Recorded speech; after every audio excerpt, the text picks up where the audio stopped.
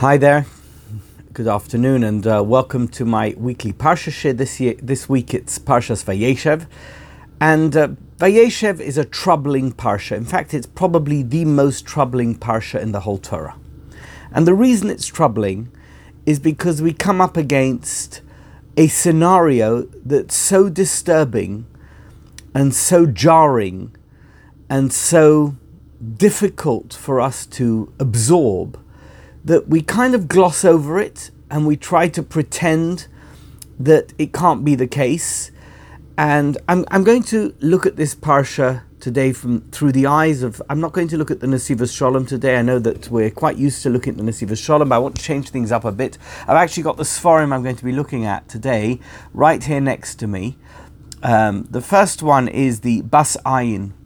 Now, the reason I'm looking at the Bas Ayin, last week was the Bas Ayin's yahrzeit.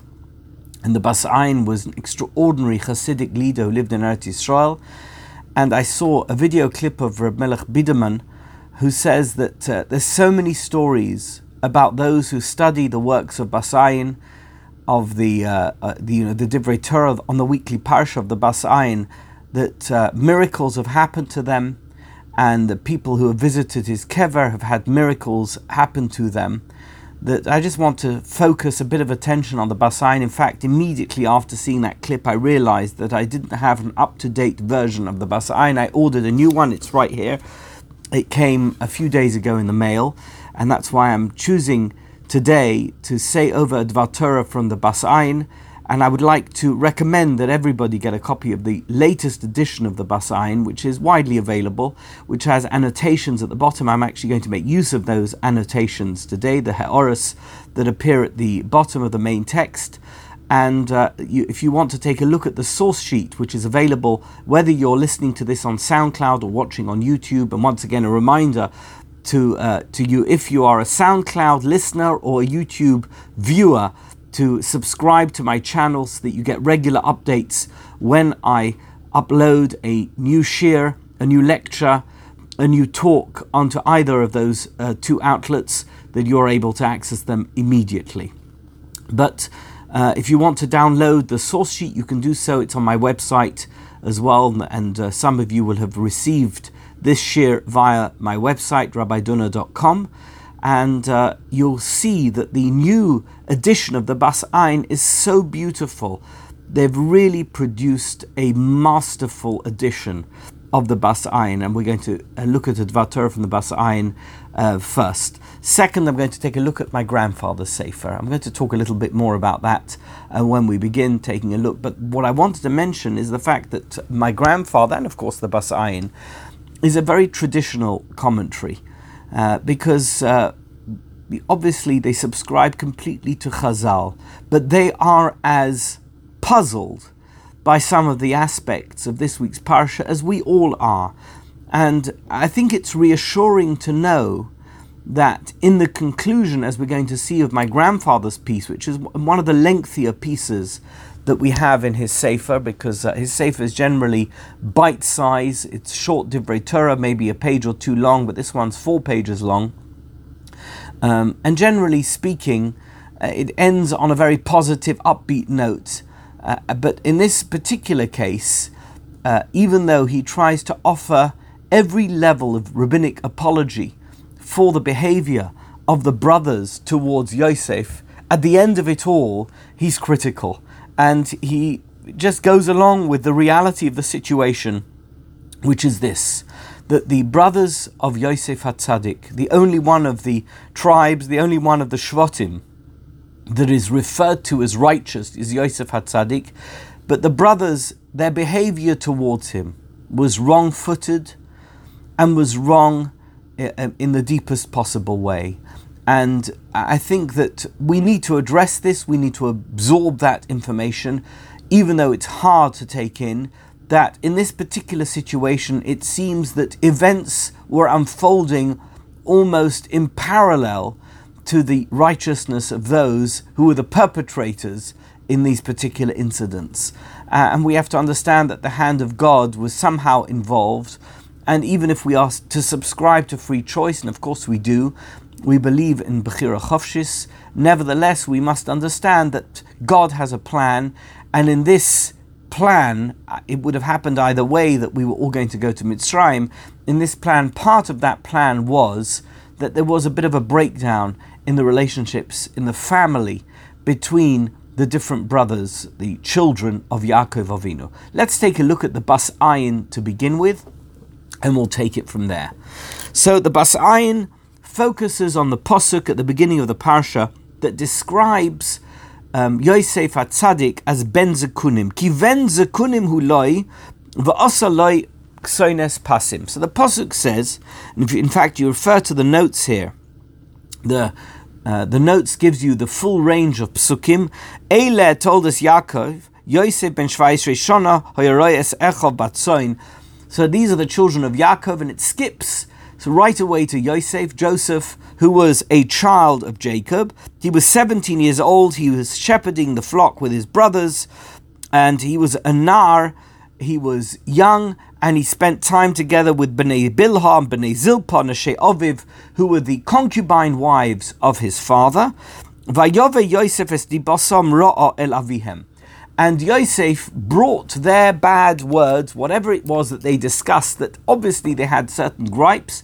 And by the way, there's different interpretations to this. We're going to see the Medrash actually offers different choices as to how we are to understand the Dibbar that Yosef brought to his father. But I think that the consensus is that Yosef went to his father and discussed his brothers, the children of Leah, with his father. So there were 6 children of Leah, and all of them were obviously older than Yosef, and he discussed them in a negative light with his father, and that's how he is presented in the initial introduction to Parshas Vayeshev. How does the pasuk continue? It says, "V'Yisrael ahav es Yosef mikol banov." It doesn't even give us Yisrael's direct reaction, but in a kind of indirect way, it describes Yaakov as Yisrael, Yaakov's attitude, his feelings towards Yosef. The Yisrael ohav es Yosef mikol banov. Israel loved his son Yosef from all the other sons. He loved him more, it would appear. Why? And there's one reason given and one result given.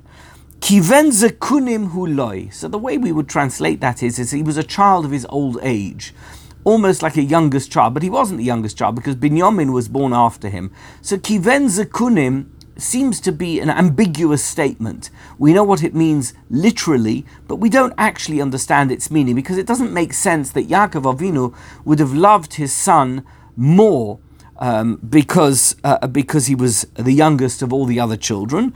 But let's see what the Bas Ayin is going to say about that. And then finally it says V'asa lo kasoines pasim, that Yaakov Avinu fabricated a ksoines pasim. We always translate that as a coat of many colors, but some fabulous garment that he gave to his son Yosef in recognition of the fact, or to demonstrate how much he loved him, and that he loved him more than the other children. Says the Bas Ayin, Hine Yodua Mamar Chazal. We know that Chazal say, it's a Gemara in Sanhedrin, Daf Yud Aleph, the Gemara says, Ra'ui Hoyo Hillel, Shetisha Alav Shchina K'Moshe Rabbeinu. There was a great man in the period of the Second Temple. He's known as Hillel HaZokein. He originally came from Bavel. He arrived at the Beis Medrash of Shmaya and Avtalyon, and this was in the 1st century BCE. It was about 100 years before the destruction of the Beis Hamikdash, during the period of King Herod's reign, when King Herod ruled over Judea. Hillel arrives from Bavel, comes to the Beis Medrash of Shmaya and Avtalyon, and becomes one of the most distinguished rabbis of his time. In fact, so much so that it was his descendants that presided over the Sanhedrin, most famously Rabban Gamliel, and eventually his descendant Rabbi Yehuda HaNasi, who composed the Mishnah. So the Talmud speaks about Hillel HaZokein. He is a significant figure in rabbinic Jewish history, And he figures in this Gemara, he features in this Gemara. The Gemara says, Ra'oi hoya Hillel shetisha alav shchina, that Hillel was worthy that he should have had the divine presence rest on him, Moshe Rabbeinu, the same as Moses, Olav Hashalom, Elo shelohoya doyoi ra'oi lokach. But his generation was not fitting.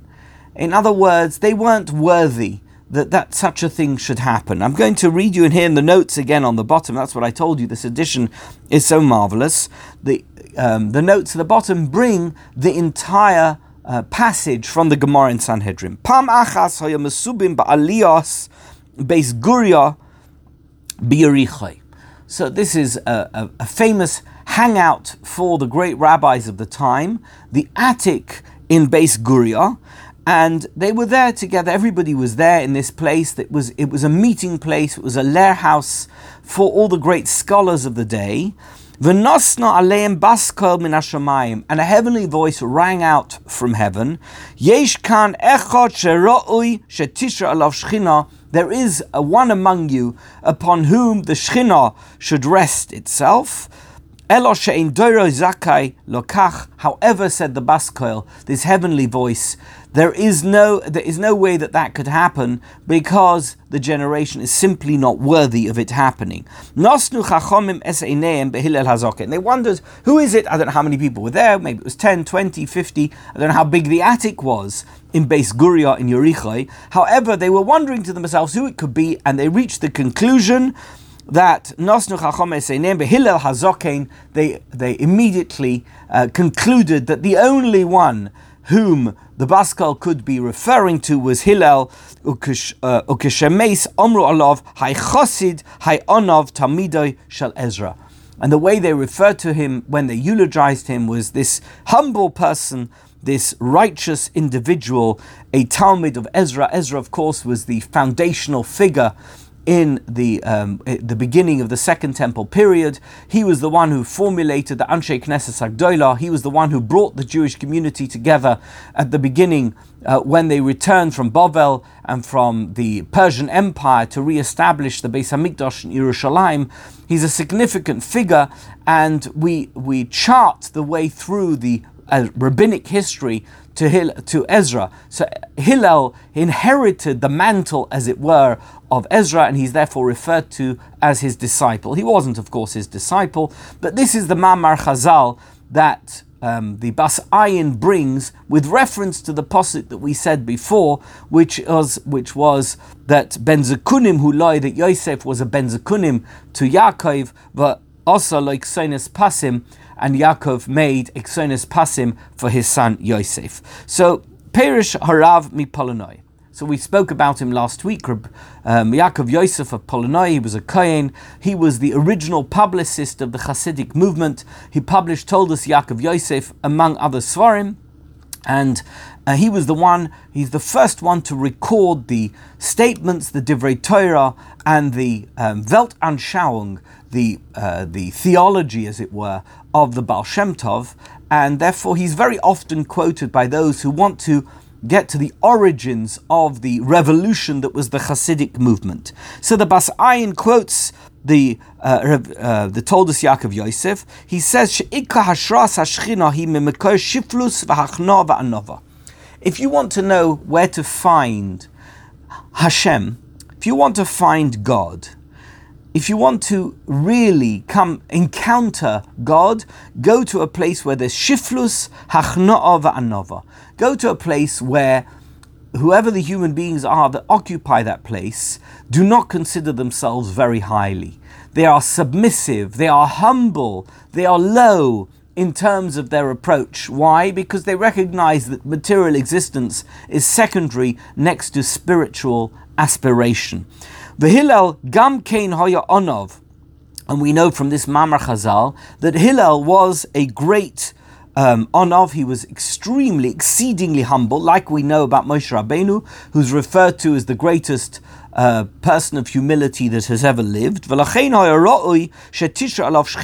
is why, of course, Hillel, because he was no different in that respect to Moshe Rabbeinu, he was worthy to receive the Shechina for the divine presence to rest itself upon him, like it happened with Moshe Rabbeinu. That's why the Bas Kol, it wanted to focus on not on Hillel's great scholarship or his leadership qualities, but on his anova, on his humility. It was his humility that really separated him from everybody else. He was more humble than everybody else, and for that reason, the Shekhinah should rest itself upon him.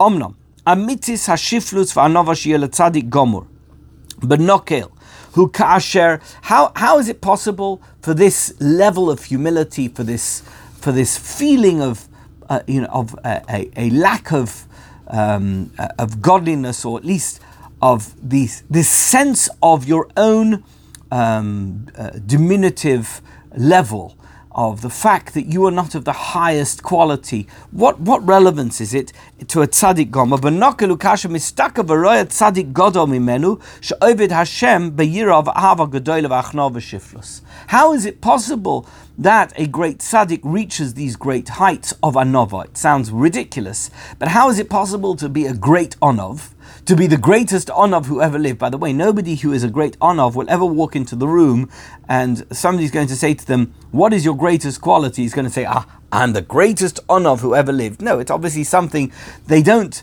wear publicly. It's not something that they've got written on a button that they've got clipped to their jacket. Hello, I'm the greatest onov. But how is it that somebody who's a tzaddik gomer can learn to be an onov? How is it possible that they can achieve this status? The only way, says the Bas Ayin, is if they study the behavior of a tzaddik who is greater than them in anivus. And if you find somebody who's extremely humble and you watch their humility, you will gain experience, you'll gain knowledge as to how it is that a person behaves if they are humble, what it is that you need to do, what it is you need to shed in terms of the human condition in order to be humble. Well, when you see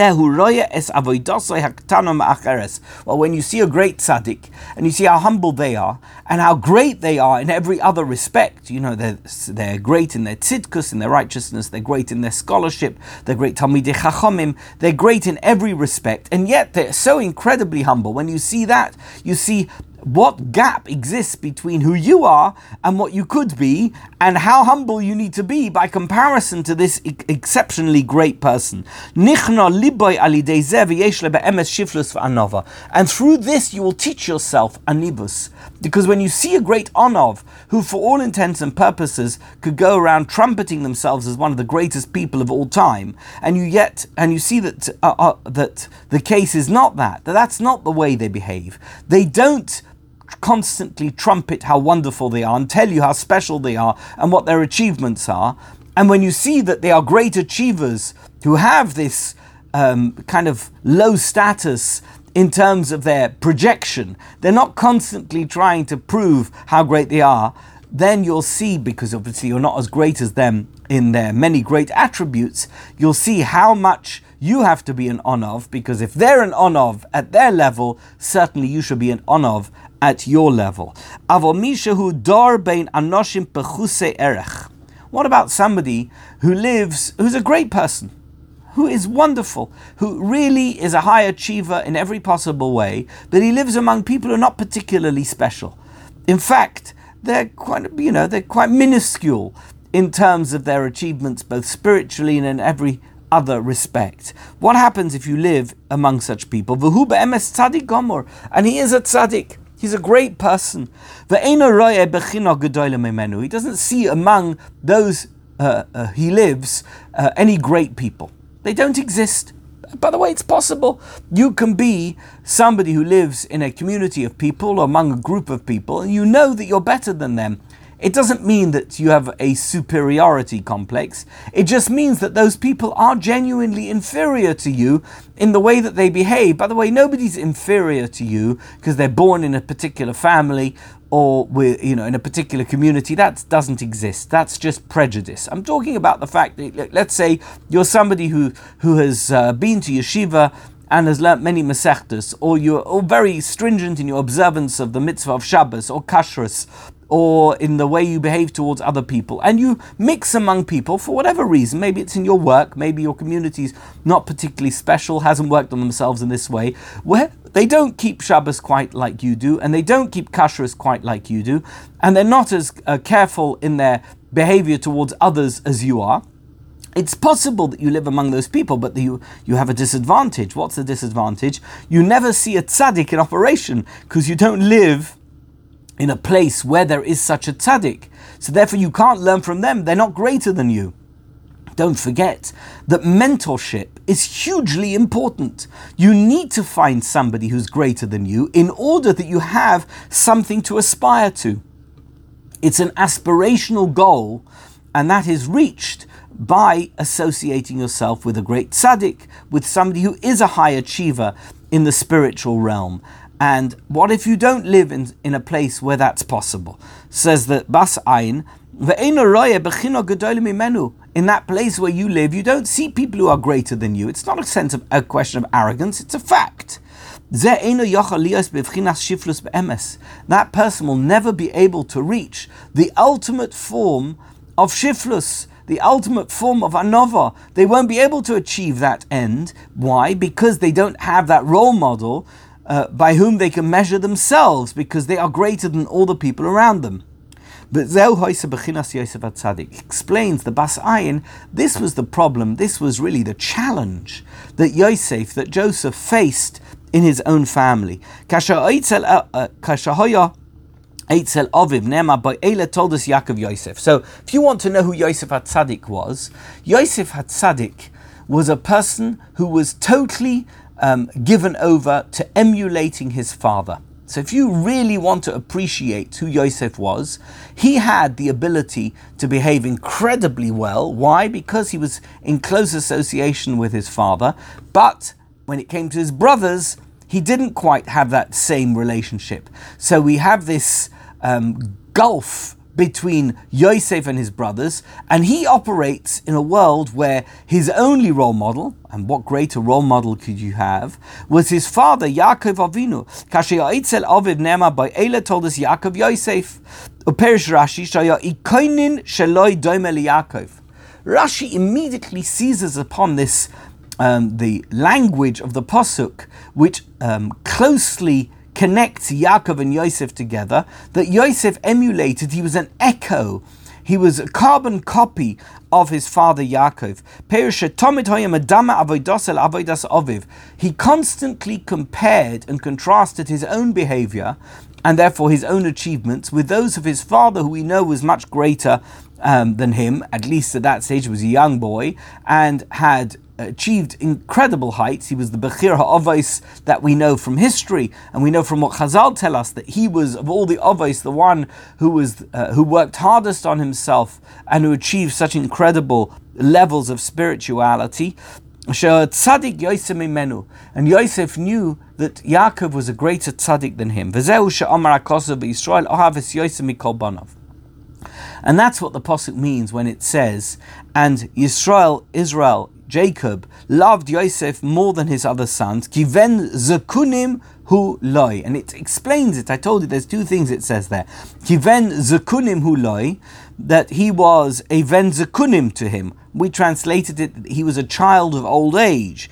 V'tirgem Onkelos, and Onkelos, who is the great Aramaic translator of the Bible text, translates it as follows: Are barchakim hu lei. That's the words that Onkelos uses. Perush chakim. What does the word chakim mean?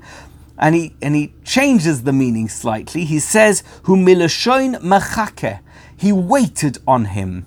In England you have this expression, the Queen has ladies in waiting. What does that mean? They attend to the Queen. He was constantly attending to his father, and therefore he was in his father's shadow. He was constantly behaving, emulating his father by observing his behavior, because he was in constant attendance to him.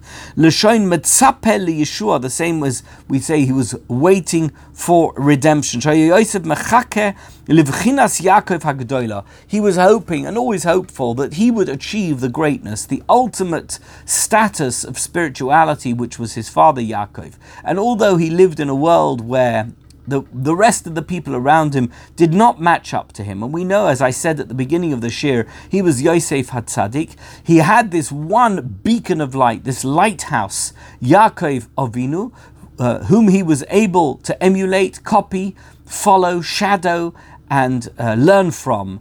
And therefore, he is referred to as Ben Zekunim, or as the Targum Onkelos says, Are Bar Chakim Hulei, which is Chakim is Lashon Mechake.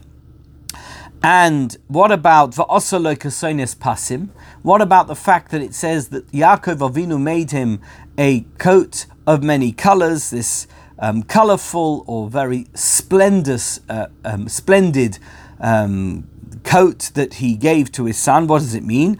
Pasim umilashon efes va'ayin. He totally changes the meaning of the word pasim.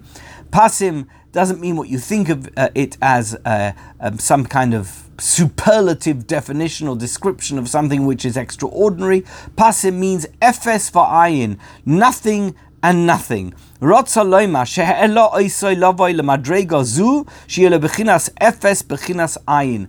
You should know that the way that Yosef HaTzadik was able to elevate himself is because through this Ksonis Pasim, he cloaked himself, he wrapped himself in nothingness, knowing that next to Yaakov Avinu, he was never going to be anything special. And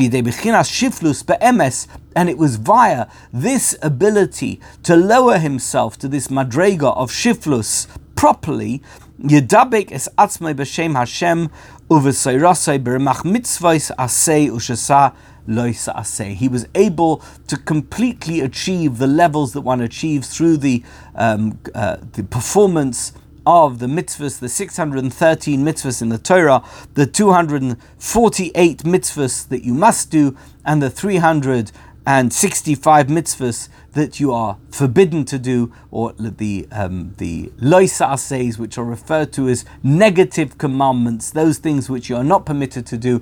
Yosef achieved that. Why? Because of his close proximity to Yaakov, that of Israel Ohav es Yosef mikolbanov. Why? Kiven zekunim huloi zekunim bi bar chakim mechake. He was in attendance to him, and because he was wearing the Ksonis Pasim, he was an Efes Va'ayin. He didn't consider himself highly in proximity in comparison to his father Yaakov Avinu. So even though he lived in an era where the people around him, and that's where he unfortunately fell into the trap, that he got into a discussion with his father about his brothers who hadn't achieved his level. Nevertheless, he himself was somebody who wore the Ksonis Pasim. He was the one who achieved the greatness that he achieved as a tzaddik because of its proximity to his father. And it worked well for him, because even in the many years that he was in Mitzrayim, he was able to retain and maintain those standards because of his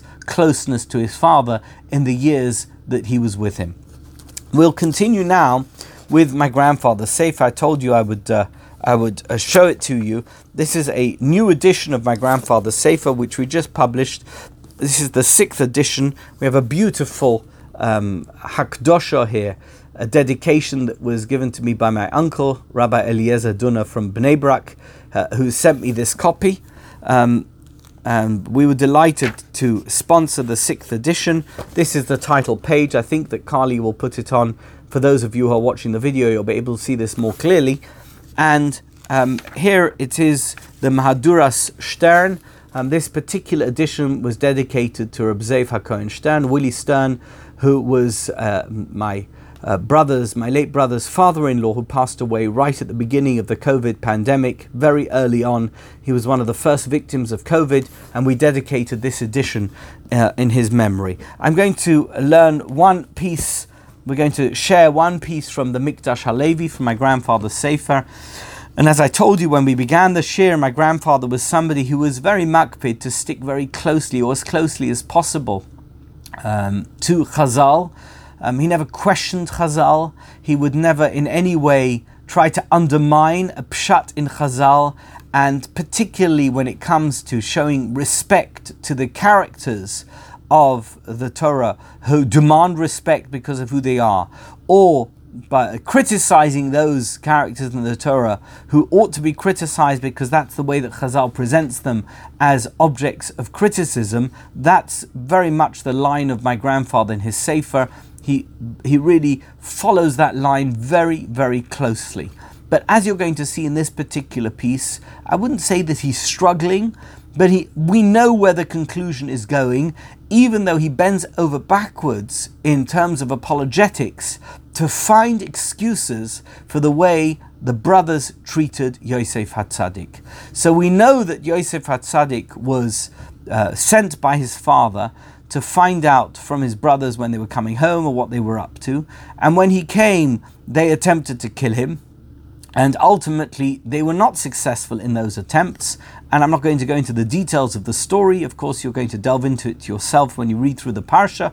But ultimately, they sold him into slavery, and he ended up in Egypt. And the rest we'll deal with in the coming weeks when we look at the rest of the Parshas in Sefer Bereshis. But just to focus on this aspect of the brothers' behavior towards Yosef. And as I said at the beginning, it's the most challenging aspect of the whole of Sefer Bereshis, that these figures who we put on a pedestal, we don't consider them like Yishmael or like Esav. Chas v'sholem, we consider the Shiftei Kar, as they are referred to, the tribes of God, the children of Yaakov Avinu, to be of an extraordinary high level.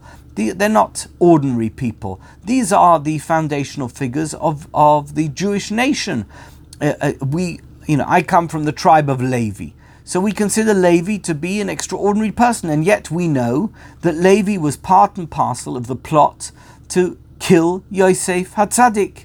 And in the end, he was complicit in the fact that Yosef HaTzadik was sold to the Egyptians into slavery. So how do we reconcile our view of Levi as being one of the Shiftei Kar with the fact that he was complicit in a crime, in a terrible crime, of kidnap, of abduction, and of selling somebody into slavery and attempted murder? That's what my grandfather's piece is going to look at. I'll share it with you now. So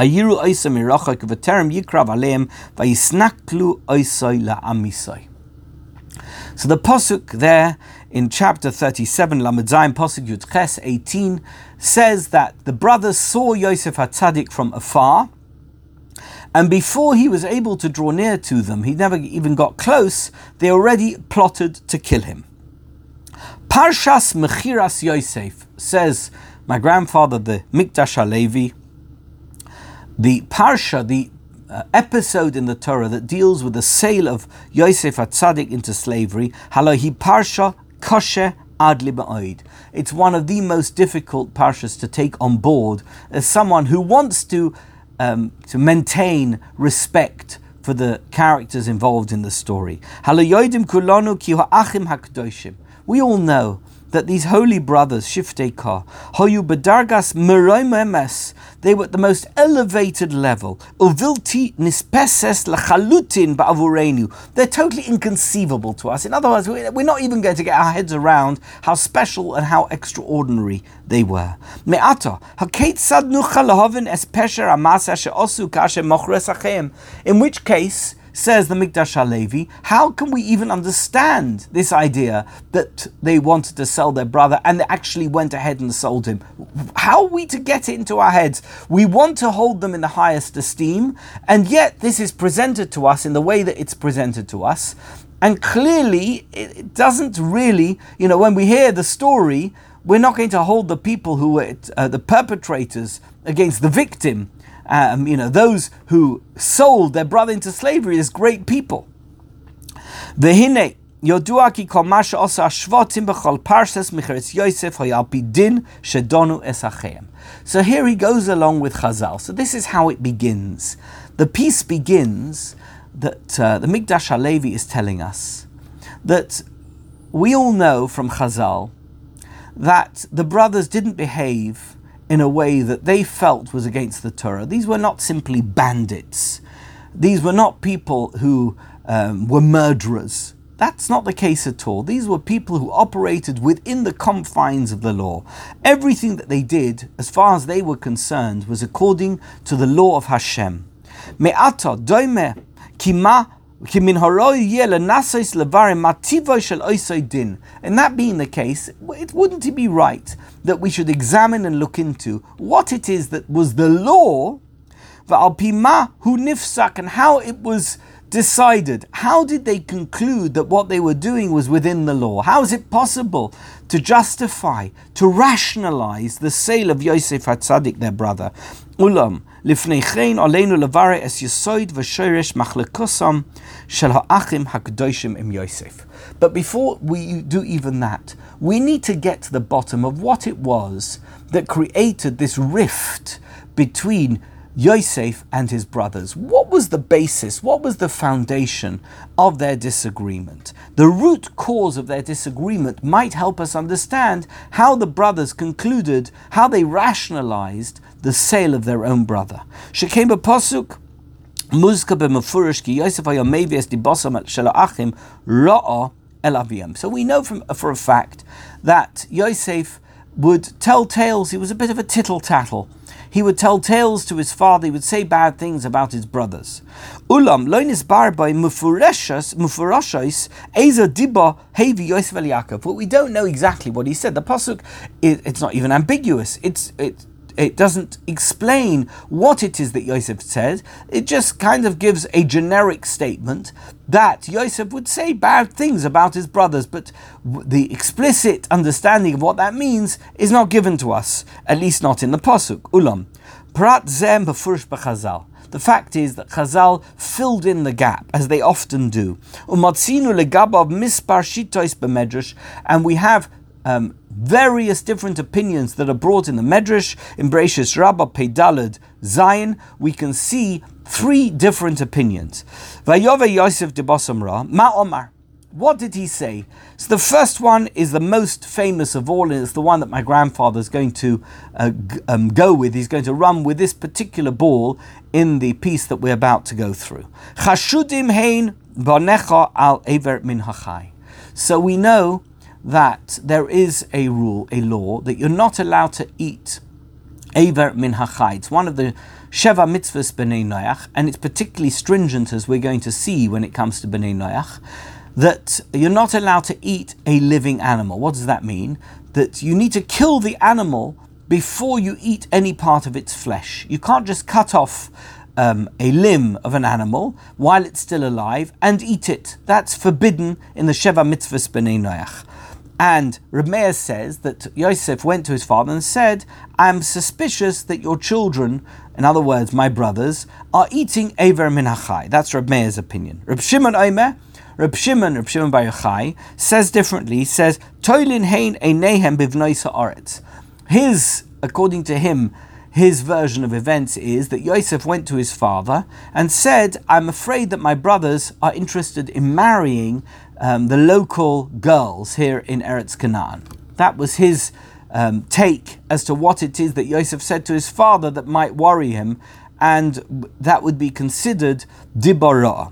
And thirdly, we have Rabbi Yehuda. Rabbi Yehuda Omer, mezalzelim bivnei hashvachos, another one which is better known than the version of Reb Shimon, that they are mezalzel in the bnei hashvachos, that the 6 brothers, the children of Leah, mistreat. They're disrespectful towards the children of the concubines. V'korin lahem avodim, and they call them servants. They're considered, at least in the eyes of the sons of Leah, said Yosef, as second-tier children, to the extent that they're almost treated as if they are slaves in the home and not children of Yaakov Avinu. They don't treat them with equality. So those are the 3 opinions brought in the Medrash. So the Mikdash HaLevi says as follows: V'yesh la'ayin b'shitosa shel Reb Meir. Let's look at the opinion of Reb Meir. Hasovek ki Yosef HaTzadik hebies dibasam shel ha'echav HaTzadikim lifnei aviyim. Betana ki hem oichlim eiver min hachai. Reb Meir says that Yosef challenged his father Yaakov about his brothers by telling him that they ate Eiver min hachai, they ate meat from a live animal. Shekain borur lachalutin. It's totally and utterly clear to us. We don't have to be in any doubt. Shedvarav shel Yosef HaTzadik lo hayu meshulale yisoid. That there's no way that Yosef just made it up. This is not somebody who's going to come and make up a story about his brothers. It's not possible. Hu bevadai einoi chashud levadois miliboy dvarim me'ein elu. It's not possible that Yosef comes and makes up a story, tells his father some lies. That he didn't make something up. He had to have some foundation to his story. Me'idoch boru gam sha'achim hakdoshim loy hekalu roish be'isu me'en zeh. It's also clear to us, looking back in retrospect and judging by what we know about the Shvatim, that there's no way that they were guilty of the accusation as is presented by Yosef to his father in the opinion of Reb Meir. So therefore, it's clear that Yosef thought they were eating Eiver min hachai, and it's clear that the brothers were not eating Eiver min hachai. Those two facts are absolutely clear. That means Yosef wasn't doing anything wrong by saying that they were eating it, and that the brothers were certainly not doing anything wrong because they hadn't eaten it. That being the case, we need to reconcile these two seemingly irreconcilable positions. There had to be a foundational disagreement, some type of dispute, a debate between these two positions, between Yosef and his brothers, and says the Mikdash Halevi, that's what we need to explain. We need to understand it. We really need to understand what Yosef thought was happening and what his brothers thought that they were doing. והנה כבר ביארו רבותינו שמחלוקתם של יוסף ואחיו הייתה בשאלה האם דינם כעס כבני נוח. The question really is, and the disagreement between Yosef and his brothers was, are we considered Bnei Noach? Before Mount Sinai, yes, we have accepted that God is God and we're monotheists and we're heading towards the direction of receiving the Torah on Mount Sinai, but we're not yet Jews. If we are not yet Jews, do we still fall into the category of Bnei Noach, or do we have to observe the Torah, or can we observe the Torah like the Jews are going to observe the Torah after they receive it? So, do we observe mitzvahs as if we have already received the Torah, or do we observe mitzvahs as Bnei Noach? Now, it happens to be that on a number of issues, the mitzvahs Bnei Noach are more stringent in their application than mitzvahs that we received in the Torah. It sounds ridiculous, but here you're about to hear one example. Or, this is the position of the brothers, do we now exclude ourselves? Are we now free from the obligations that were incumbent and are incumbent on Bnei Noach and would have been incumbent on us if we remained Bnei Noach?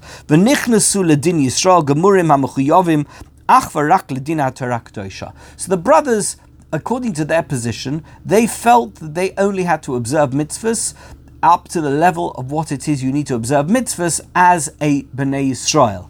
But Yosef HaTzadik clearly believed that you have to observe mitzvahs as if you are a Ben Noach.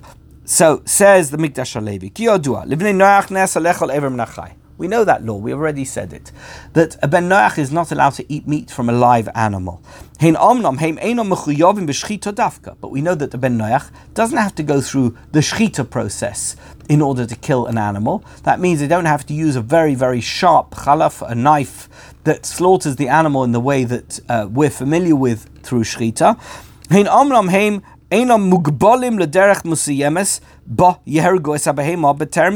fact, they have no particular direction in terms of how they should be killing an animal in order to eat it. There's no instruction, there's no expectation, there's no obligation.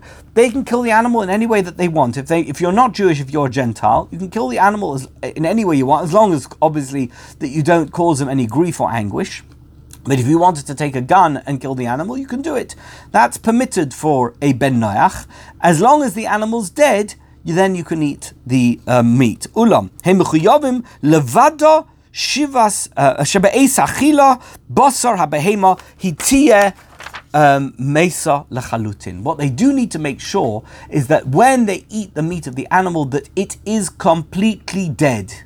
What does it mean to be completely dead? Now, that's a very interesting question. You're about to hear that completely dead has two meanings.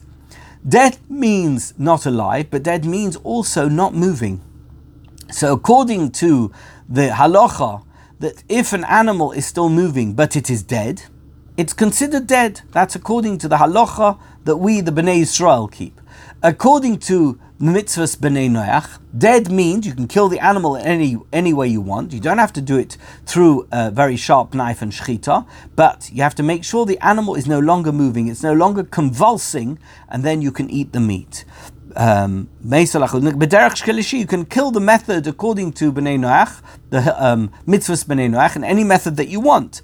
Ha-nechira, that's the word for slaughter that's not shechita is nechira. Shehi harigas ha-behema shelo al-yidei shechita, muteres libnei Noach, any method of killing is permitted. Nechira is permitted for, you can be a hunter and you can kill it with a bow and arrow, with a gun, and you could then eat the animal. That's not a problem. But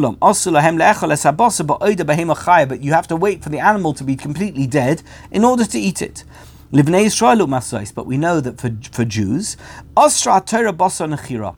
if the animal is slaughtered via a nechira method, that means not shechita, it's not permitted, it's forbidden. We know that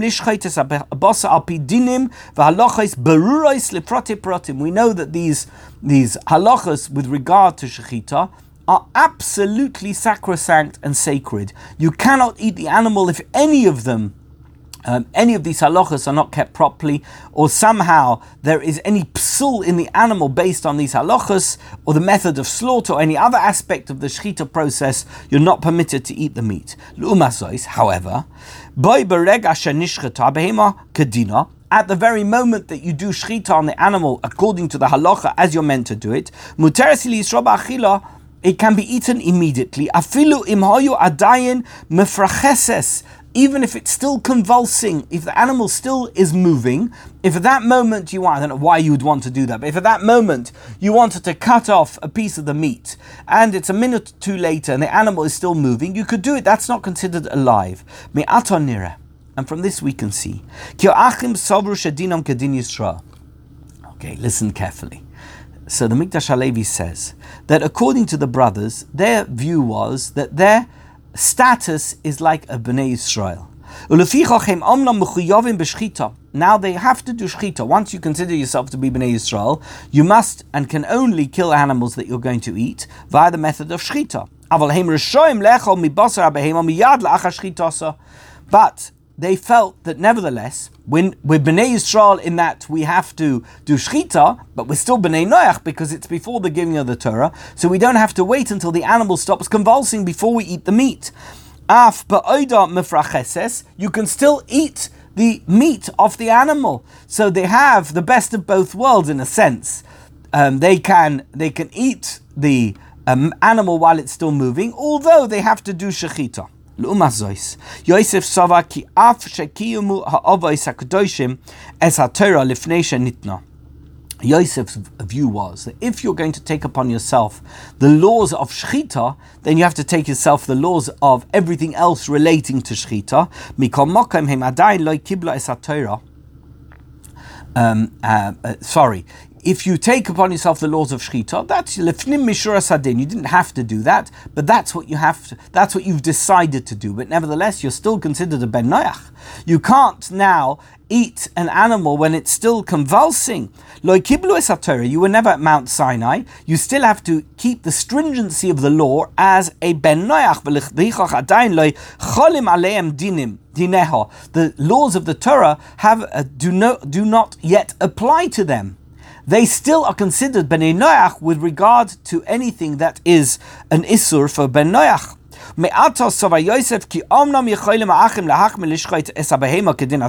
He said, okay, you're perfectly entitled to take upon yourself the stringency of shechita and not to kill the animal by any method which we call nechira. Nevertheless, you can't therefore, as you've taken that on, decide that you want to be lenient with yourselves. You can't decide that you want to eat the animal while it's still convulsing, because that's forbidden to Ben Noach. You can take on the stringency of a Ben Yisrael, but you can't allow yourself a leniency as a Ben Noach if you're still considered a Ben Noach for all intents and purposes.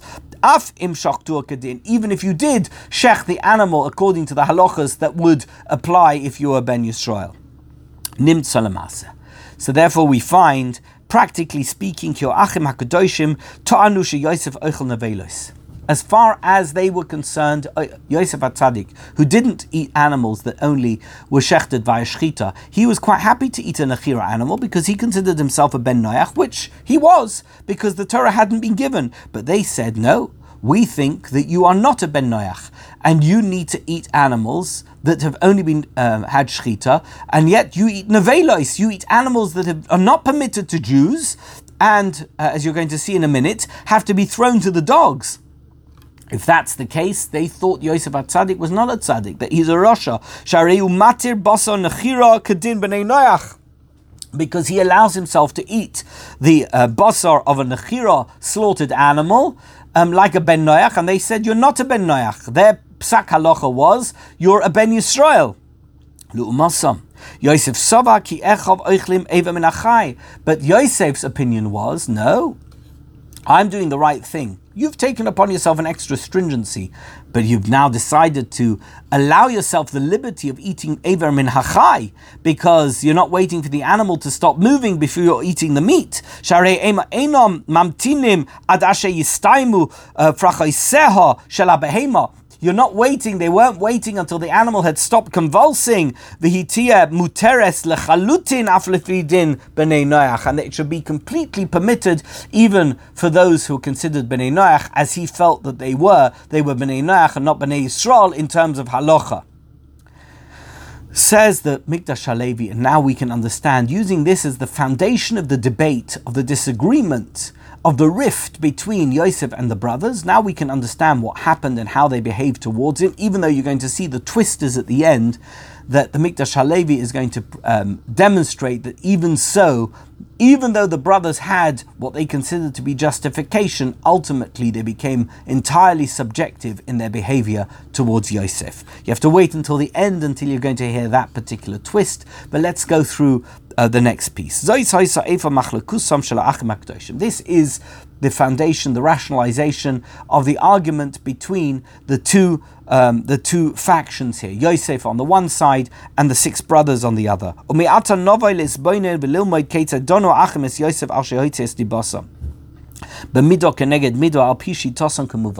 They felt he'd done them great harm by telling tales to the father, which they felt were lies, because he'd said simply that they were eating Eiver min hachai.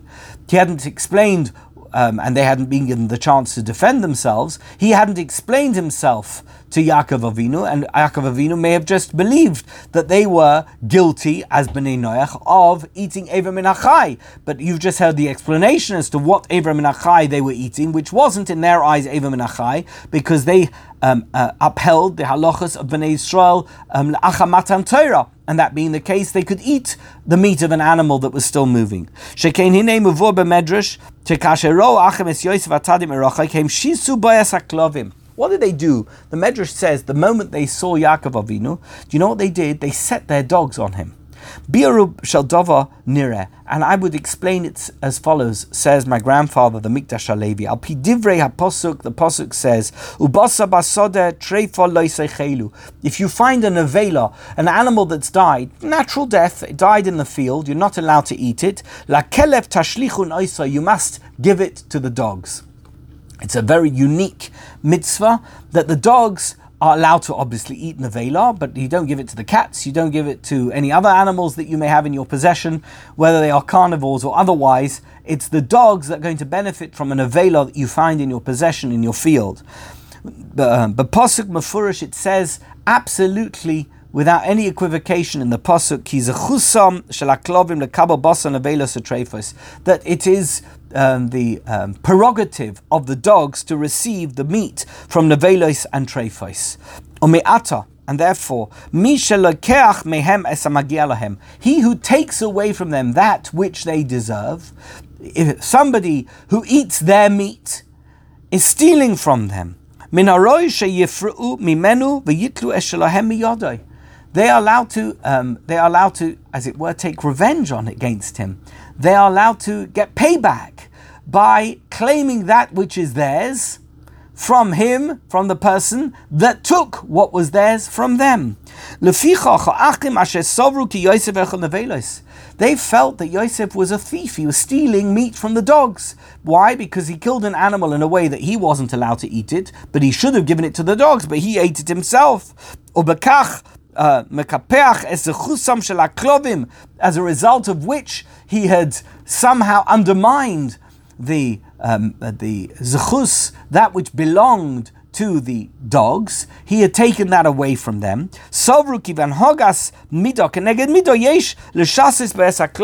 And therefore they felt it was entirely justified to set the dogs on him, because the dogs should give him payback.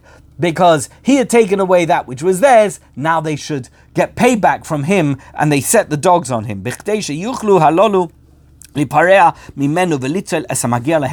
get from him that which, it almost sounds like they set the dogs on him so the dogs should bite him and eat him. This was quite a violent act. Now we know that obviously didn't work, because they didn't do that to him. When they got to Yosef, they didn't cause him any harm whatsoever. You're going to see that whatever the brothers tried to do to him, it didn't really work. They weren't very successful. The only thing that they succeeded in doing is selling him into slavery. Every other thing they tried didn't work. There's another medrash which says that the brothers took 4 items of clothing off him. What did they take? I'm going to go through it fast without going through the medrash in its entirety or the pasuk. They took away his cloak, his shirt, his ksonis pasim, and his michnesayim, his pants, his trousers, as we call them in England. He took them all away. They took them all away from him. His 4 items of clothing. The gamkan doime ki yecholim anu limtzei es hanhogas hamido keneged mido. And we can see why they felt that this was payback. This was paying him back for the way he had behaved towards them. Why? Shekeno achim asher roshi Yosef mevis dibosam ro'el aviem. They saw that he was trying to undermine them. What had he said to their father that would cause them harm? He was trying to take away the rights of the Bechor. What is the Bechor? Now this is really interesting. I'm not going to read the whole piece, I'll explain it to you. It's fantastic. The right of the firstborn is that they become like the priests of the family. They take care of all the matters of the family and ritual affairs, and in fact they inherit the father's possessions and also any rights he may have in terms of the rituals. Now, what happened to the Bechor? The Bechor evolved into the Leviim, and the Leviim have a branch in their tribe called the Kohanim, and the Kohanim Peshutim, those who were the ordinary Kohanim, how many items of clothing did they wear? They wore 4 items of clothing.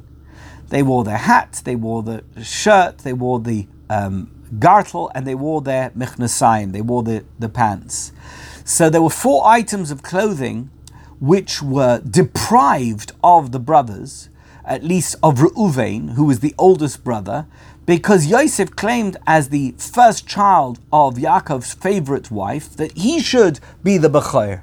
So this was a midah keneged midah that the Medrash presents us with, that the brothers took 4 items of clothing away from Yosef because they wanted to deprive him of that which he had wanted to deprive them of. He had wanted them not to be Bechor. They didn't want them to be the firstborns. He didn't want them to be the Kohanim, and therefore he wanted to be the Kohen. And this was a symbolic removal of 4 items of clothing to show him, you wanted to be the Kohen, we're taking that status away from you, we're removing those 4 items of clothing because you're not the Bechor and Reuven is the Bechor. How it evolved ultimately is not important, but the symbolism is very, very incredible. It's quite powerful. We also see that the brothers threw their brother Yosef into a pit. HaTorah HaKadosha Koseves Vayikchu Vayishlichu Oisei HaBoira. They took him and they threw into the boir. V'haboirek ein by mayim, and the pasuk quite mysteriously informs us that the boir, the pit, was empty. There was no water in it. And Chazal, they kind of a bit fixated with that pasuk, because it doesn't really make much sense. I mean, you throw him into the pit, who cares if it doesn't have water in it? And they said, yes, Darash Reb Nosson Bar Menyumi Mishum Reb Tanchum. The Medrash says, it's actually a Gemara in Chagiga, Daf Gimel Amud Aleph. What does the pasuk mean when it says that the boir was empty and that there was no water? If I've told you that the boir is rake and it doesn't have water, of course it doesn't have water. If it's empty, it doesn't have water. Mayim ein boy. There was no water in the boir. Avol nechoshim va'akrabim yesh boy. But there are nechoshim and there are akrabim. There are snakes and there are scorpions. This was a kind of they contracted the murder of their brother out to snakes and scorpions because they didn't want to kill him themselves. They threw him into a pit that didn't have any water in, and they knew therefore that it would be full of snakes and scorpions, and they thought that the snakes and scorpions, again, it was an abortive attempt because they weren't able to kill him. He still didn't die. The dogs hadn't killed him, the snakes didn't kill him, and the scorpions didn't kill him, and eventually he was extracted from the boir and sold into slavery. Says the Mikdash Halevi, my grandfather, he puts it so beautifully. He says, "Kan yocholim anu lahavin b'pashtus," in the simplest possible way we can understand. Kimi achav diber loshen hara, sovru achim ki hanhog harauya machayeves lahanisha alidei nechoshim. They thought to themselves, how can we punish him for his evil slander against us? Let us cast him to the snakes. They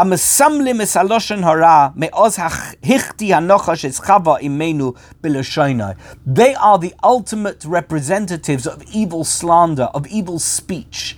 Ever since the Nachash, the evil snake, at the time of the Gan Eden episode with Chava, where he managed to coax Chava into doing something because of his very evil way of speaking, he was able to present a case to Chava by tricking her through the way that he spoke into doing something that she shouldn't do. Similarly, Yosef was tricking their father by telling him bad things about them, and therefore the punishment that was most fitting him was to throw him to the snakes. It's a midah keneged midah. They threw him into a pit full of snakes,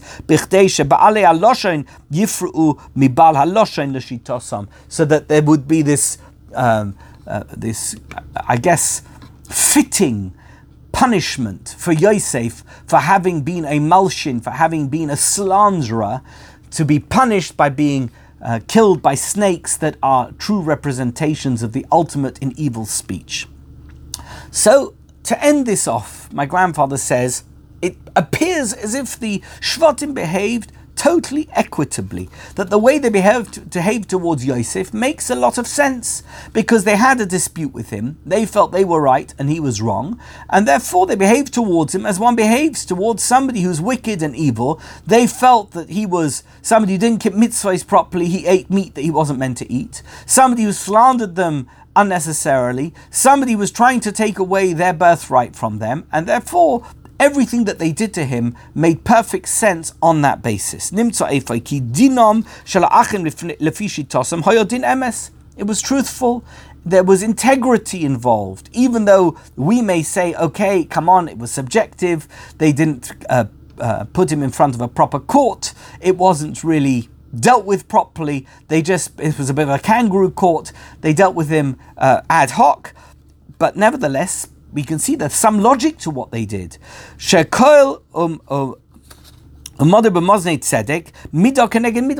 that they did was based on righteousness, and it was midah keneged midah. That was a payday that Yosef deserved. It was payback. And he says, and this is the kicker, it's a beautiful piece at the end, how he explains, it's just wonderful how he explains this whole piece. He says there's a pasuk in the Haftorah from Amos that we always say with Parshas Vayeshev, Koi Omar Hashem al shloisha pishei Yisrael al arba'a loy ashivenu. So says God unto the 3 sinners of Israel, or 3 sins of Israel, and on 4 that you will not be returned for, paid back for. Al machram ba'kesef tzadik ve'evyoin ba'avur na'alim. Speaking about the sale of Yosef. So there seems to be a 3 here and a 4. On the 3 it's okay, and on the 4th one, I cannot forgive you. There's no forgiveness that is worthy of this 4th one. What is it talking about? We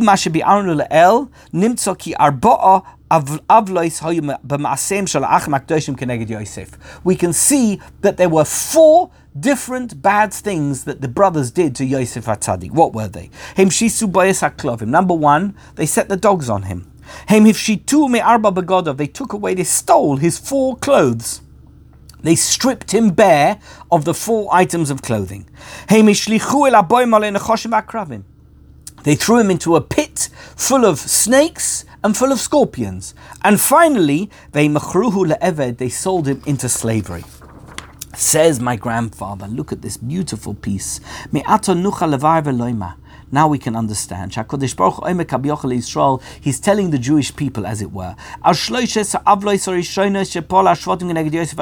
the 3 first ones, on the fact they set dogs on him, on the fact that they took his clothes away, and on the fact that they threw him into the pit. Hainu al sheshisu ba'es haklovim hifshitu v'shlichu la'boy nitain lisloach. They can be forgiven for that. Why?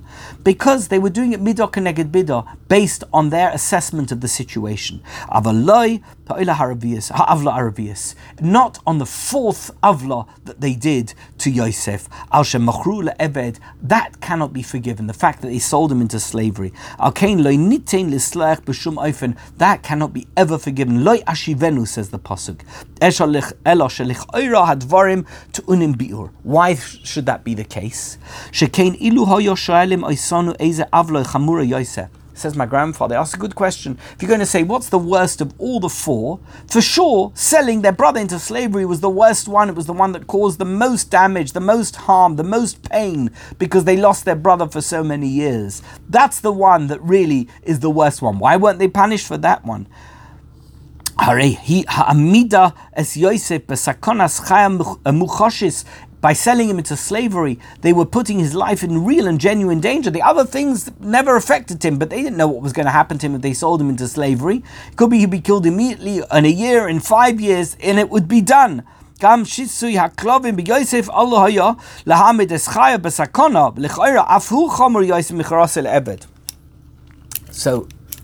I made a mistake. In fact, of all the 4, the one that's the least life-threatening is the one that sells him into slavery. Why is that the least? Because by selling him into slavery, he's still alive. The other 3 were putting his life in danger. So why does the pasuk say that for the first 3 he won't be punished, but for the final one he will be punished? It should be the other way around. It should be that for the 3 first ones they should be punished, and for the selling him into slavery, that's what kept him alive. For that they shouldn't be punished. So my grandfather says that the pasuk, in the way that we have explained it, doesn't make any sense. The pasuk in Amos should be the reverse. It should be that for the first 3 that the Shvatim should be punished in the way that they were. So says my grandfather, not at all. If it's true to say that the first 3 were justified, then you don't punish people for behaving in a justified way. Even if they're wrong, at least they can be justified and you can forgive them for that. They can come to you and say, listen, the way we behaved may have been wrong, but we had some justification. We can rationalize our behavior. However, if we're going to look at it in terms of what they did finally, if we're going to see that ultimately they sold their brother into slavery, on what basis did they sell? There was no midah keneged midah here. He'd not sold them into slavery. He'd done nothing which was even comparable. And therefore, there's no rationalization, there's no foundation, there's no justification for them selling him into slavery. And on that basis, we know that their behavior towards him is entirely subjective. And the fact that they sold him into slavery was due to their hatred for him. that is something that's unforgivable. That is something that they cannot be forgiven for. And that's what I said to you right at the beginning, that ultimately, even though the Mikdash Halevi offers an incredible array of apologetics for the brothers' behavior towards Yosef, we are still left with this conundrum, the ultimate conundrum, which is how such great people behaved in such a subjective manner without justification towards their brother, towards Yosef. Yosef, who at all times had done nothing wrong, even if you're going to say that he could have behaved in a better way, ultimately done nothing wrong, and we see it's revealed to us through their selling him into slavery that ultimately they'd sold him because of their hatred towards him, not because there was some justification for the way that they behaved towards him. I will leave it here for today. Thank you so much.